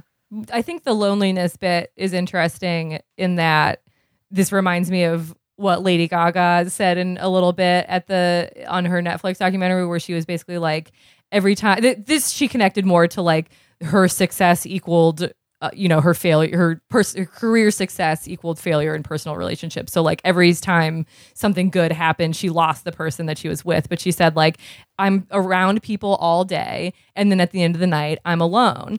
And I think there's something in there, and maybe it's the same reason that pop stars are so good sometimes at making songs about loneliness, is because they actually experience it on a way deeper scale than normal people, I do. With heightened extremes. Yeah. With heightened extremes, Yes. because you're expected to kind of like, I don't know, you're surrounded by people all day. Everyone loves you. You're performing for 10,000 or 20,000 people a night, screaming for you, and then you go home. If you go home alone, oh my God. Even just that essential Can you pop imagine? star experience of being the focus and adoration of thousands of people every night, hooked on your every move, and yet having a personal intimacy with no one is like the absolute highest amplitude that you can have of that, like the casual relationship. You go to work and you talk to the people at work and you like some of them, and other people are just people you have to interact with but you don't really care about. Yeah. Like those are like normal human interactions that everybody has, but to have those kinds of interactions where it's like the absolute most of people interacting with you, and then to go from that to there being very few people, and often literally nobody, that you can share real intimacy with, is like mind breaking. Yeah.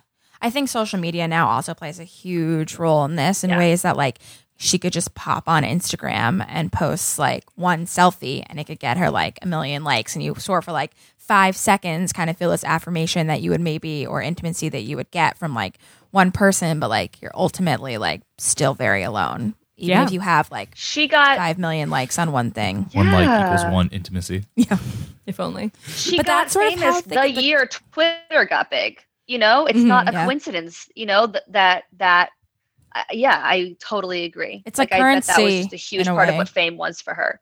Yeah. Yeah, because it's a way also to like, it validates you the same way that, not the same way, like, geez. It validates you in like a way that like a partner would if you're like looking for that kind of like, I see you, you're there, like you're not alone. And I think you could argue that she has a maybe more intense relationship with her fans than most famous people because she's so open about the same struggles that her Yeah. fans have. Yeah. She just has them on like an amplitude that is like incomprehensible to normal people. Lady Gaga, I would think, is also similar in that regards. Mhm. Yeah. Yeah, I think that's true. Little monsters. Little monsters. Put your paws up. Ah, sorry. I'm excited for A Star I Is keep Born. doing that too. I'm so excited. That song, that song could be that long, and I would think it was a good song. It's Just that. the first chart-topping cell phone ringtone.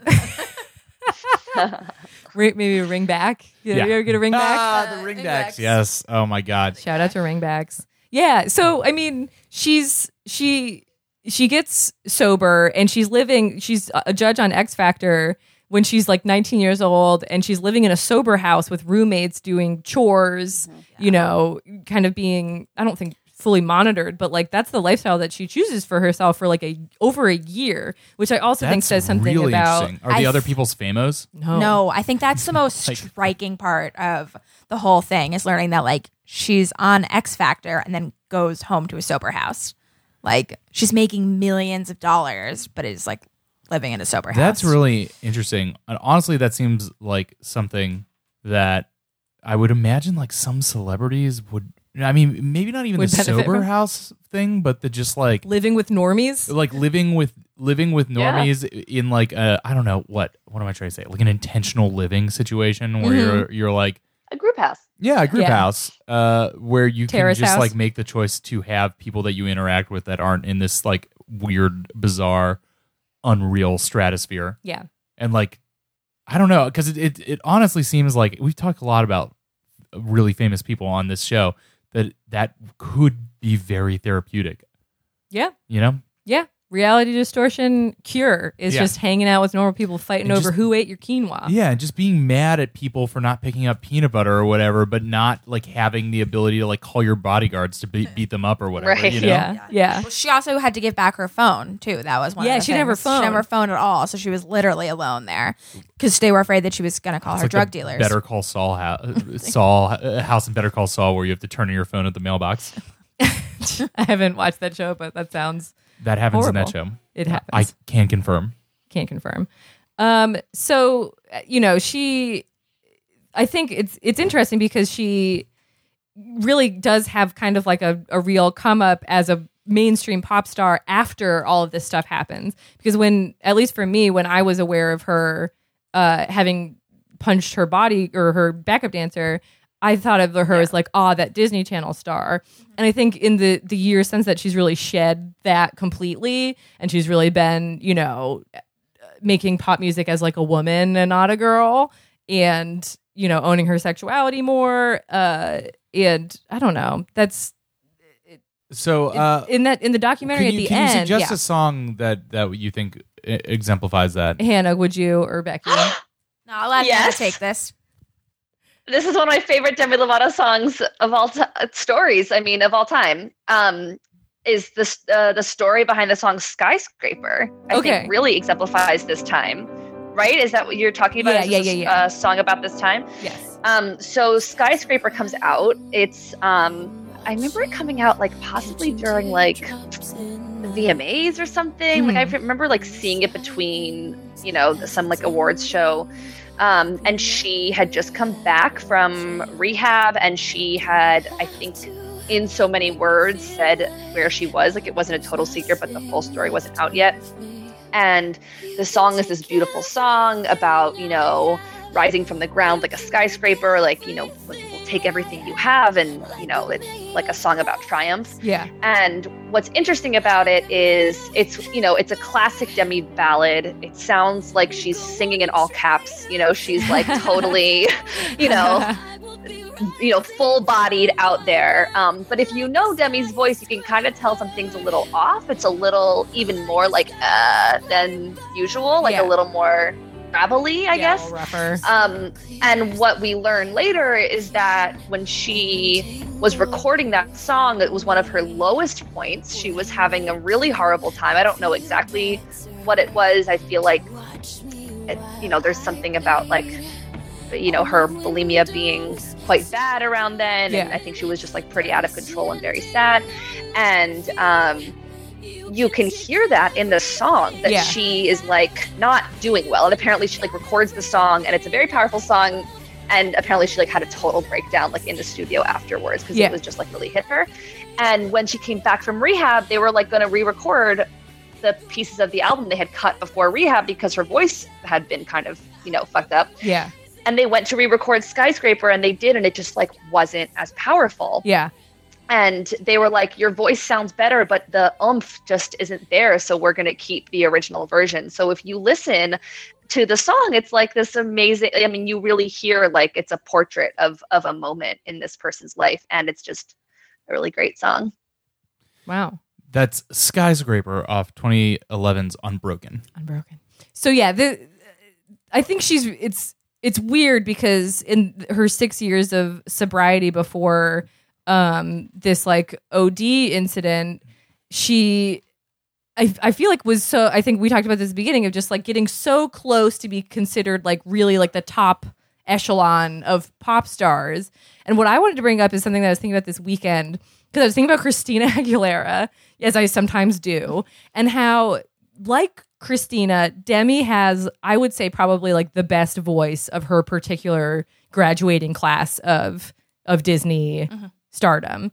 And yet, like, she's not, I feel like people don't necessarily think of her in the same way they think of like Adele, for example, even though someone might argue that she has I don't know if we can get into comparisons of having as good of a voice of Adele, but I'm interested in like what is it that is like what's holding her back in this particular way? Does that make sense? Yeah, I actually think that this most recent album that came out, Hannah, what is it called? What's her most recent album called? Tell Me You Love Me. Tell Me You Love Me. I think Great that brought title. her. I think that brought her almost to the forefront Mm-hmm. because it's a song that a lot of the songs are on the top 40 list, and she was very consumed, I think, in a way that her other albums had not been. Yeah. Maybe because she found songs that finally fit her voice. 'Cause Yeah. it's not a typical voice, for better or for worse. And some songs like do not work with it. And I Yeah. think Yeah. that this was the album where she really found a like, you know, full list of songs that actually fit her. Yeah, Which I is think awesome. that, and I also think that like compared to her Disney cohorts, she wasn't as like easily as consumable Mm-hmm. in a way Yeah. that like Miley wasn't. was very manufactured, and like you knew what you were gonna get with Miley. Like, And then when she broke off in a crazy, Yeah. Yeah. like, very, Completely very distinct way. unpredictable direction. Yeah. But I think meaning why like Miley like projected even more than like Demi did back in like 2008, 2009, that like Miley was way more formulaic than I think than Demi ever Yeah. was. I think. yeah. Oh, sorry. Go ahead. No. That, yeah. Maybe the parallel I'm trying to draw is like when Britney and Christina went their separate directions around the time of like, I guess it was maybe Oops, I Did It Again ish and Dirty, when Christina like she dyed her Yeah. hair black, or that sort of like skunky color that seems so interesting now, and like really she went dark and edgy. And even though it's something that people could appreciate, I feel like they never quite like got on track again with her being like a consumable pop star. Like Demi's never Yeah. had a Party in the USA moment, right? Like that song was absolutely everywhere, and everyone from the age of like 6 to 60. I feel like Cool was for into the that song. Summer was like everywhere. No. No, you don't think so? Compared to Wrecking Ball, I guess. Yeah, I guess you're right. So now I know these songs. So it's like Cool for the Summer. I know that song. That's a good song. Yeah. I know and her. Sorry Not Sorry was I know that song. That's a very good song. That That's was Demi from Lovato. the album release that she Tell was me you love me. You celebrating. get a with. prize. And Yeah. Confident, you probably also know Confident if you heard it. I probably would know that if I've heard it. Like I know all these songs. It's just that I know that they're like from a person from the Disney stable. I just don't know which one. I mean, but now I've Now got you it. know. And Yeah. those are like I don't know. At least Sorry Not Sorry and Cool for the Summer are cool and like distinct songs. But yeah, they never quite had the same pop. Like ubiquity. Yeah. I don't know. Sorry Not Sorry is the one that I'm really sticking out to me because it really fits in with like. It puts her very much in the mode of the current pop music landscape. It's like that, and I'll be piping it in right now. Sure. That thing where I mean, she's very good on it, but the thing where it's like kind of the entire song is a chorus, and it's like kind of built to be mixed into EDM supersets, and like, it has that like chill, icy. Pop EDM production vibe in a very like of the moment way, which I'm saying all this to like kind of be critical of the entire genre, but also kind of celebrate her for like fitting into it so evenly because it is a very of the time that came out in 2017 song that sounds that sounds like a monster pop hit of that year, which it was. So like that's She nailed it. Yeah, Yeah. she nailed that one. Nailed it. After some of these other songs, looking back, where I'm like scanning through some of these albums, and I'm like, I don't recognize any of these songs. I don't just know by her. name of alone. That's why I do think like right now, 2018 Demi Lovato is like at her most famous. Absolutely. Mm-hmm. Like, Absolutely. She broke into her music became better. Like, Yeah. not that it was Yeah. bad back then before, but I think Hannah, you're right that like she started to do songs that were better for her voice. Yeah, I think Or that's definitely a good point to make. If I can synthesize what I think we're both, me and all of you guys are saying, her music became more optimized for her. She like figured out her mode in the songs, and then her production and songwriting like fit her into the like mainstream more. Yeah. In a more streamlined way. Yeah. The mainstream in a streamlined way. Yeah. Yeah. So it seems like the time for her to hit. I also think it's important to point out it's a long road from straight up clean bubblegum shit. Yes. Like it's From a that long Camp Rock song that we listened to. Yeah. I think in some cases it's hard, and we've seen the transition, the not a girl, not yet a woman transition, like over and over from pop stars at this point. And I think it's hard to remember that like the songs need to be good and they need to have like a little friction to them in order to really be something that sticks. Yeah. And I think I think we take for granted how long it can take to figure out I mean, your what you like, especially when you have been told what to like for so long at such an influential time in your life. And unlike Selena Gomez, I think that Demi Lovato's music has volume and like something you can like latch onto. And like Selena's very flat, but she's kind of had, maybe you would say Selena's had a better career than Demi because Selena's easily. way more marketable than Demi. Yeah. And I do think Demi's past probably makes it so people don't want to mess with her in the same way. You don't think so? In some way, I might disagree with myself tomorrow, but I was just thinking about this. In some ways, I actually think it's the opposite. I think there's something about Demi that is boring because of all this. She's always open. She's a totally open book. She has been a punk since she broke on the scene. yeah. Like she was always a little alt. She was always a little troubled. Yeah. She was always open and silly and fun.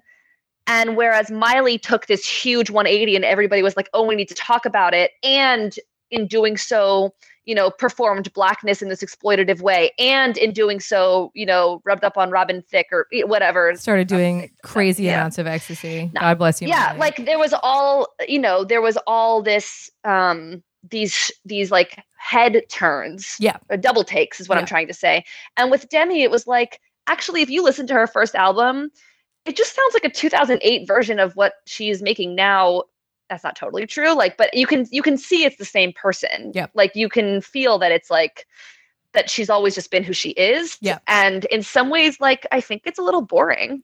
And I think love that that's- about her. I just can Right. imagine for other people, there's like, oh, what's there to say about Demi Lovato? Like, what do you have to like? What is there to talk about? Oh, she did coke. Oh, cool. Everybody did. What's the issue? I think you know, like that brings it back to Christina Aguilera, because I think Christina Aguilera also Yeah. didn't have quite so many S curves in the road for That's- people yeah, to be like, exactly. oh wow, like she definitely did. You know, Dirty was a prime achievement, but also where do you go after those assless chaps? Like what other parts of the pants must you remove in order to get attention? You can have knee windows like those jeans that were popular like 18 months ago. Yeah, now the pants are basically like a garter belt with pants attached to the bottom. Yeah. That's That the is- style. Jean garters. But I think you're right about the hard curves and how that's more interesting and kind of consumable as a story and a narrative for the public than a sort of gradual becoming yourself. I also do now think that your Britney Miley comparison to your Christina Aguilera Demi is like a very good one, because they're both Christina and Demi have, I think, supremely better voices Yes. than Miley and Britney, but yet I think it's also that like perhaps Britney and Miley are like more just like better looking, but more like conventionally More conventional, yeah. better conventionally looking, that like you see them acceptably. more on the cover of magazines than you would see Christina. Well, they also have they both had very, what am I looking for? Almost Innocence. cartoonish Cartoonish Yeah. innocence. images that they projected in very marketable ways and then broke really hard for purposeful reasons. Like, I mean, here's the thing: when you say Miley Cyrus to me, I can think of images of Miley Cyrus See a large tongue. off the top of my head. She like has produced Iconic. versions of herself. Yep. And even after like spending most of this podcast recording just like looking up different things about Demi Lovato and looking at her over and over. I mean, she's a very pretty woman. She's gorgeous. But I'm like, And has there's no icon Right. Yeah. here. There's nothing that I'm like, oh, that she picture. changes constantly. There's no Yeah. meme. She's Yeah. not like she's not a meme of a person. And so what? She's simply complicated. She's simply complicated. That's perfect. I mean, that is perfect because it's like, I mean, well, taking all the stuff that you're saying, where she's just like she has the stuff that's troubling her and that is ongoing, and that is very serious, and we pray for you, Demi. yeah. But like, she just keeps producing stuff that is Demi Lovato material that gets a little better every time, and she's like constantly more and more on the cusp of breaking it. But it's like she's like a lunch pail pop star, you know. She just goes out there and records a good album and sings real well, and puts on the hits, and I'm sure does a good concert. But it's like it doesn't make headlines in the same She way does. in the other things do, except when she's having trouble. Yeah. She also like doesn't. I don't think that she is one of the pop stars that calls themselves a pop star Mhm. in the same way. She And wants to actually, be- a lot of her. Well, yeah. I mean, I think this is something I've actually written about like on probably way too many occasions. Like that pop stars try to distance themselves from pop music, and actually the people who are like leaning into like the beauty of and the like awesomeness of the genre and its conventions are much more indie. But like Demi is like a classic example of this, because like Yes. she keeps making like awesome pop songs, and I'm like, maybe you'll talk about how much you love pop music, and instead she'll be like, I'm really influenced by R&B and gospel, and So she wants and to be I like listen. a She singer. is like, artist. if you listen to part of, I think her problem with breaking it mainstream, and I think she does this on purpose because she likes the music that she likes. She does not make pop songs. Yeah. Sorry Not Sorry is totally an aberration from the rest of that album. Yeah. Like totally. Yeah. It fits in. It's not like, it's cohesive, but it's not what the rest of the album sounds like. Mm. And she kind of knows that in some ways. So I think it's partly a choice. What we're talking about is like, it's not like she's trying and trying Yeah. and trying and just can't do it. She probably had Sorry Not Sorry in her back pocket and the ability to do something like it for years, and she did Neon Lights. That was her EDM, moment. And she, goes on DJ's songs when like She performed with No Fall Out Promises. Boy on a late night television show. That sounds pretty dope. Maybe I'll look. There was an extended segment in the documentary where she goes to emo night in LA, and I guess she goes often. That's an amazing. Oh my god, everybody should watch that part. That's like an amazing moment. That just tickled me. But 'cause I'm like, R&B Debbie's is what's just in her like me. heart. It is. Yeah. It is. I think and so that's that's I think that's a good point of like, a pop star who isn't into, capital P pop and is trying to be other things. And sometimes you just gotta embrace it. Like I like love Carly that. Rae Jepsen. Yeah, exactly. I Yeah. don't want to tell anybody what to do. I But know. you gotta kind of know what your lane is and just lean into it. Because if you're constantly, But that's what she does. That's Yeah. what she does. And I don't get guess. this. And that's like, why you don't know her songs. that's true. And that's Yeah. okay. Yeah. She's Yeah. okay. She doesn't need you to know her songs. You're right. All right. I guess. She loved her last album. She loved it. And that matters more than anybody else's opinion. She loved those songs because Yeah. she knew exactly what she was doing. And I think it's interesting And you that can that's feel it. with what album is that? Her fifth? Like Fourth or fifth? yeah. Like she's clearly just getting Wow, started, getting her on the same wavelength as the kind of stuff that she Well, wants to be putting out. Yeah, because I think in the very Yeah. beginning, she felt probably very pressured by Disney and like kind of making this like bubblegum pop that like was never really her, was just like, Not quite. yeah. Yeah. That's why I think she never also became like the leader in the Disney In the battles. circles. Yeah. Yeah. The Disney Wars. Or The Disney Yes, Wars. it's 2010. So to the way she closes the documentary is like basically just talking about how powerful music is to her as like a healing thing, and how then she thus wants to make that for other people. But what does she say? I know what music can get you through. I wanted to create that for other people. So I feel like that's, if there is a way to wrap her in a bow, which I don't, there maybe never will be a way to wrap her in a bow, but I do think that her relationship between like trauma and creating music to process trauma is probably, and maybe you can talk more about that, but it seems like one of the primary tenets of what being a fan of Demi is. Yeah, 100%. I mean, even some of the songs, like there are a few songs sober that we've talked about now, like multiple times on this, but I don't think we officially like said that it was a song that came out just a month or two before she was hospitalized. Yeah. And it was her like public announcement that she,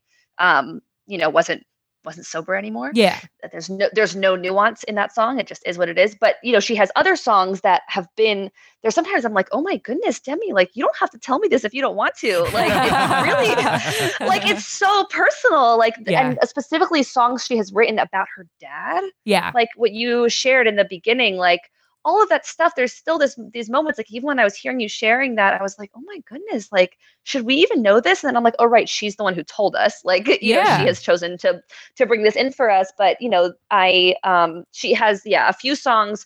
What are they called? One is called Father. One is called like For the Love of a Daughter. And they're just these, Shouldn't Come Back. There are these like And really daddy intense issues. songs. Daddy issues. And then she is- actually... Yeah. Daddy Issues was the one on this every album there's been a song about her dad, and this is the one that was like kind of it seemed like turning over a new leaf for her. It was Still really like kind of like dark, a fun though, for like a light. but It's like a lightish song, but it's still like I like you because I have real. daddy issues. Pretty that's much. a great song. Yeah, Great it's a song. very good beat, but it's kind of fucked up if you listen to the lyrics.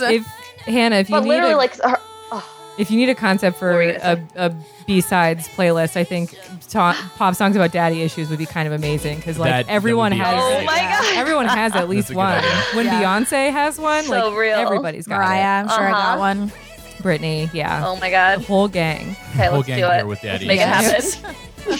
Whom's among us Who's among us? does not have an It's amazing. issued father. Yeah. So I mean, it's intense. I think from having this conversation, like this is one of the youngest people we've done an episode on, and I think that's clear of just like how many things we're definitely still in the middle of this particular of her life. Hopefully, like Yeah.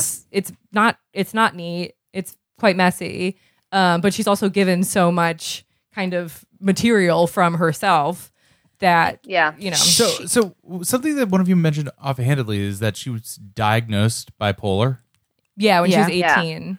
when she was 18. When she So- first went into treatment after she punched her backup dancer. So a decade ago at this point. Yeah.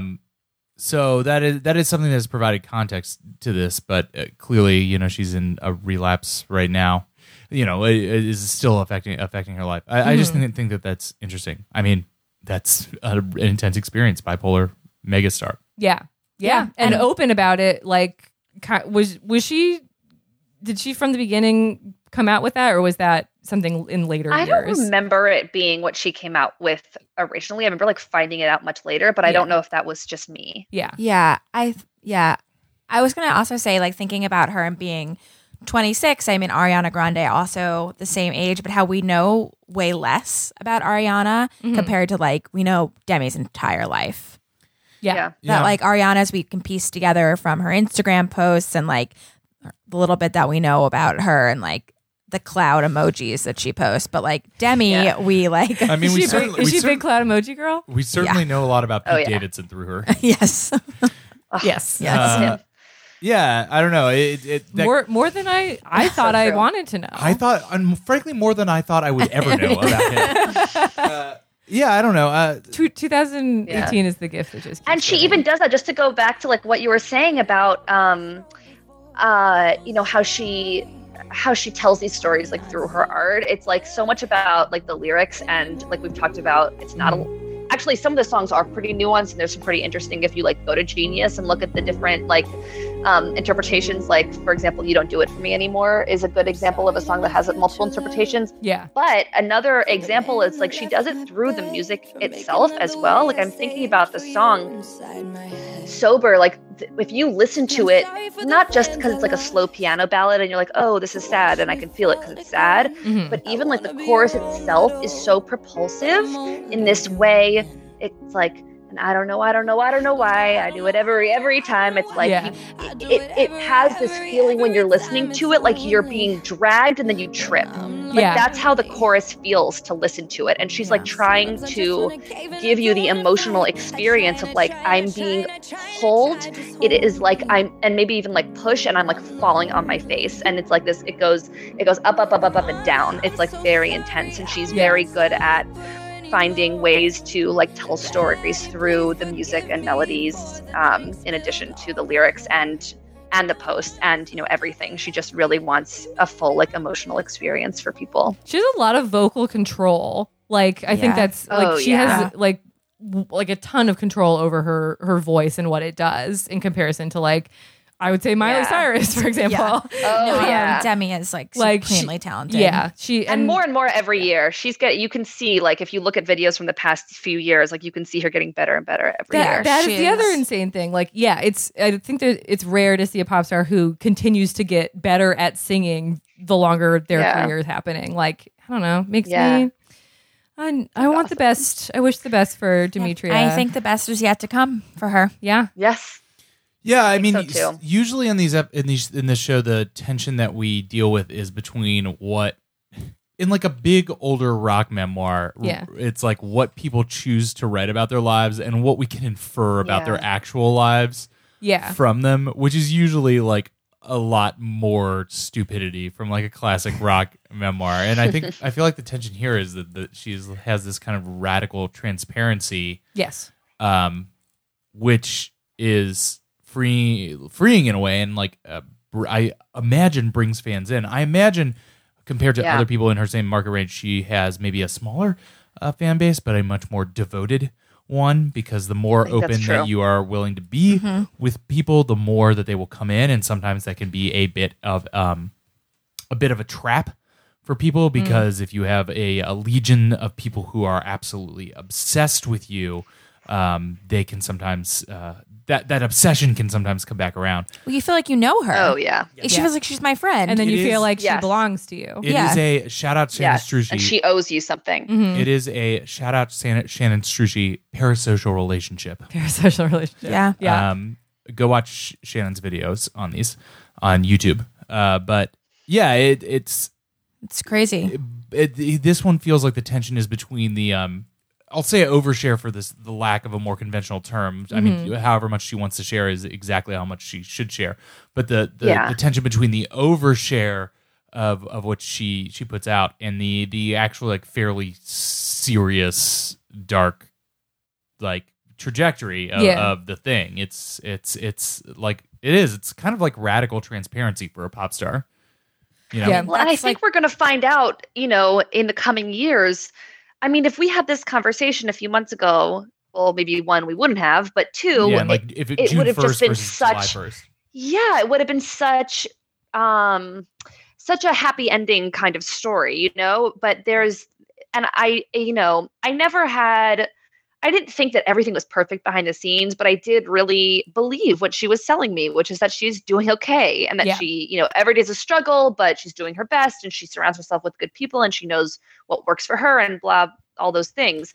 And, what I'll be curious to learn again, and as much as she wants to tell us, like, was that ever true? Was that not the case? What? Yeah. And not that there's ever, one or two things that set someone off. And it just makes you, I do feel like there's this tension because I think we asked too much of her. Yeah. Totally. And I think we asked that was too much. We ask too much of anyone who comes out and says that they have a problem to fix it. Yes. We're not comfortable when people continue to have problems. One of my favorite writers ever is Kat Marnell. I don't know if you guys have read her stuff at all, but she was a beauty editor in like the traditional magazine publishing world who quit to do like publicly do drugs and write about it for XO Jane and then Vice. And she is a writer who is unabashedly not in recovery, not like is resisting the recovery narrative. And I think, look, she's one of the only people who was even doing it, of just being like, I've done drugs. It's been awful. I will continue to do drugs. And I don't know when I'm going to stop. And I don't know what that means. Oh my goodness. And it's so uncomfortable to be involved in that kind of ambiguity. Wow. And so I feel like with Demi Lovato, that's so interesting. I would highly recommend everyone read Kat Marnell's memoir, How to Murder Your Life. one of the best memoir titles I've ever heard of. But like, yeah, Demi Lovato, I don't know what kind of pressure she's been through in these past few years of like what she said and what she hasn't said. And I kind of hope we can continue to hear how this evolves. I think also like when you consume music or if it's like reality stars, whatever, these people, you're escaping into their world. So like your world may be messed up, but you listen to them because you're like, but these people are perfect. Or like you watch this and you don't want to think about, oh, but Demi's actually very sad. And like, I don't want to think about that when I'm listening to her album, or like that or I can listen to her songs for what they're worth, but I'm like, but she's actually okay. Yeah, because you want to hope for yourself. Because if you're hurting, you want to be like, oh, well, she went through this and I'm resonating with that right now. But like, she had heartbreak. I had heartbreak. She's good now, so I hope I can be good too. Yeah. But I can check Instagram and I can see that she's doing fine right now. Yeah. And that's like, just to kind of come back around to the oversharing point, like, that's the thing about being famous and sharing things about your life is like, no matter what you share, your fan base is going to want 1 degree more of what you give. Yeah. I mean, some people want many degrees more, the weirdos, but in general, they want foot pics. Yeah, exactly. Yeah. Show the feet, sweetie. That's what they say. That's what they say. It just made me feel weird hearing it come out of your mouth. But like, that's the point is like, you can be the most generous performer to your fan base, and that same generosity will attract the kind of people who want more generosity from you. And it's a very like unfair cycle, but it's essentially true. And like in the back of my mind, I'm thinking about like the McElroys have this problem in podcasting where they're very generous with their fan base, and their fan base then becomes extremely demanding of them. That happened to Halsey. Would you like to finish? No, I mean, it's just like, frankly, I mean, I go back and forth on this because I love interacting with people who know work that I've done because I'm a pig for praise, and I just gobble it up like a bunch of fucking truffles. But honestly, the part of me that's like the true, real performer that actually has command over themselves and the thing that they do would just never interact with their fans. You know, But like it then- would be like Jandek or somebody is like the perfect. I don't know if you guys did this. Is a person who just out of a PO box in Texas released dozens of like obscure folk albums over the years, weirdo, noisy folk rock albums over the years, and developed a cult following and never released any information other than the word Jandek in a PO box in Texas for years and years and years. And in a way, I think that is like the in some realms like a realm of pure fame where you never interact with anybody, you never give any openness. The only thing that exists is the art that you put out under Right. your own terms. You know, it's a kind of a weird digression to go up in here, but this Yeah. is kind It's of where like this thought takes me. consuming the art versus consuming the artist. Yes, exactly. When you set the stakes Yeah. at nil, then you're never Yeah. gonna owe that increasing like and ladder then you don't of get into that emotional payoff. negotiation of being like, I'm giving you so much, and yet you want more from me. I like, Yeah. you know. Or it's like I love Demi Lovato's music, but I don't like Demi as a person. You Yeah, know? exactly. Like and you get into this weird Disney Ew, I would Channel- punch whoever said that. I'm just saying as the The example. Because you fucking get into this, like, rudest thing anybody could have. weird Disney Channel-ification thing where we get somebody who was cast on a TV show in a TV show about them being famous, who then became famous because of their TV show, and now we're talking about their personal life beyond their fame. Like Yeah. it immediately goes down this unending hole. Yes. We also have to always remember the flip side. And as someone who like is not actually a part of the Demi Lovato fan community, but definitely dabbles in that community, like there are pretty beautiful aspects of the way that she has been That's true. That's very true. open. Like if you want to cry at a YouTube video, which I always do, Same. you should search a few days after she went to the hospital. I don't think we had heard much from her at all. She was scheduled to perform. She was in the middle of her tour, Mhm. and was scheduled to perform. And a bunch of fans. I'm gonna cry talking about this. It's so sweet. A bunch of fans went to the venue at the time of the concert and sat outside and sang her songs Oh, and just did a concert for themselves. And it was and they're all just crying and hugging, and it was very, very sweet. And so there's I don't know, the P.O. box thing seems like the most boring music I could ever, if I that is so unappealing to me as the kind of consumer of art that I am. I love the mystery. I just that nothing could be worse to me. That Yeah. sounds yeah. so I do need more, and I don't feel bad about that, because I do think that I can make sure that I see the people in their full context and as full humans. But I think that we're on the same page in terms of there are a lot of times where it does feel like we ask And too to, much. and to be clear, that the thing about giving to your fans is that you have given something, and that people Yeah. take something away that is often extremely positive, and especially for actually normal fans is usually just oh, I love that this person has granted me this information about them Or because just I care music. about them, or just music, Yeah. or whatever. Right. Well, I know this podcast is not about Ariana Grande, but as I sent This to podcast Hannah, is not about.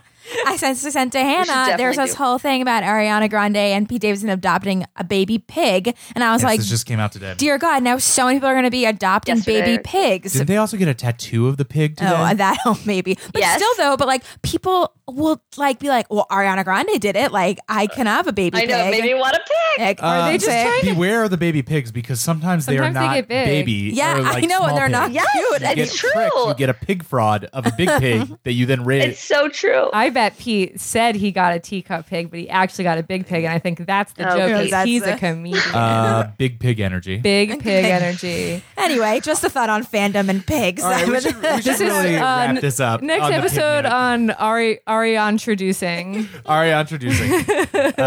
We should really wrap this up. Let's move confidently into the end of this episode here. Becky and Hannah, thank you so much for coming on Yes. today. Thank This was you. Yeah, thank you. extremely informative. Either of you, is there anything you would like to plug on the way out? Sure. Well, I have a newsletter that is full of New York City local politics and pop culture, and I will send you guys the link on how you can subscribe. Great. Love it. all sorts of New York City local politics. Yes, you'll learn a lot of things. Even if you don't live in the New York City area, it's always good to know what's going on in the best city on earth. Yeah. Yes. Well, That's just facts. and Hannah, how about you?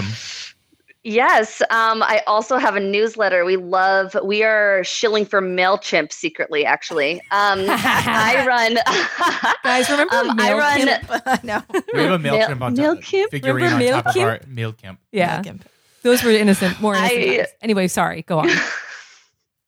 I run the B-Sides. It's a pop music and politics analysis and appreciation project.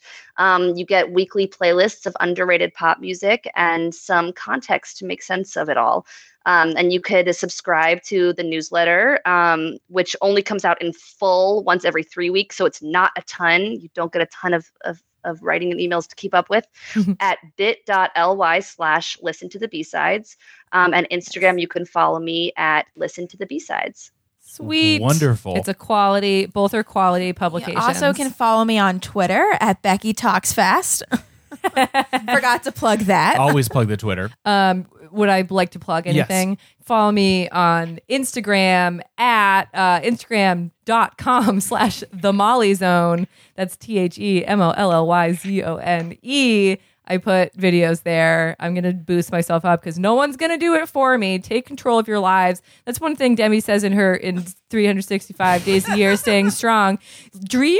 She says, like, follow your dreams. And you know what? God damn it. I'm going to follow my dream. You can Yes. follow me on Instagram.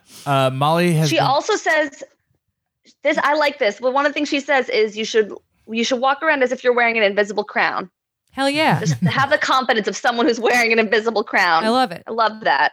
Molly has Plug been your Insta. Molly has been shooting many live shows around New York. A Yep. lot of live good Music.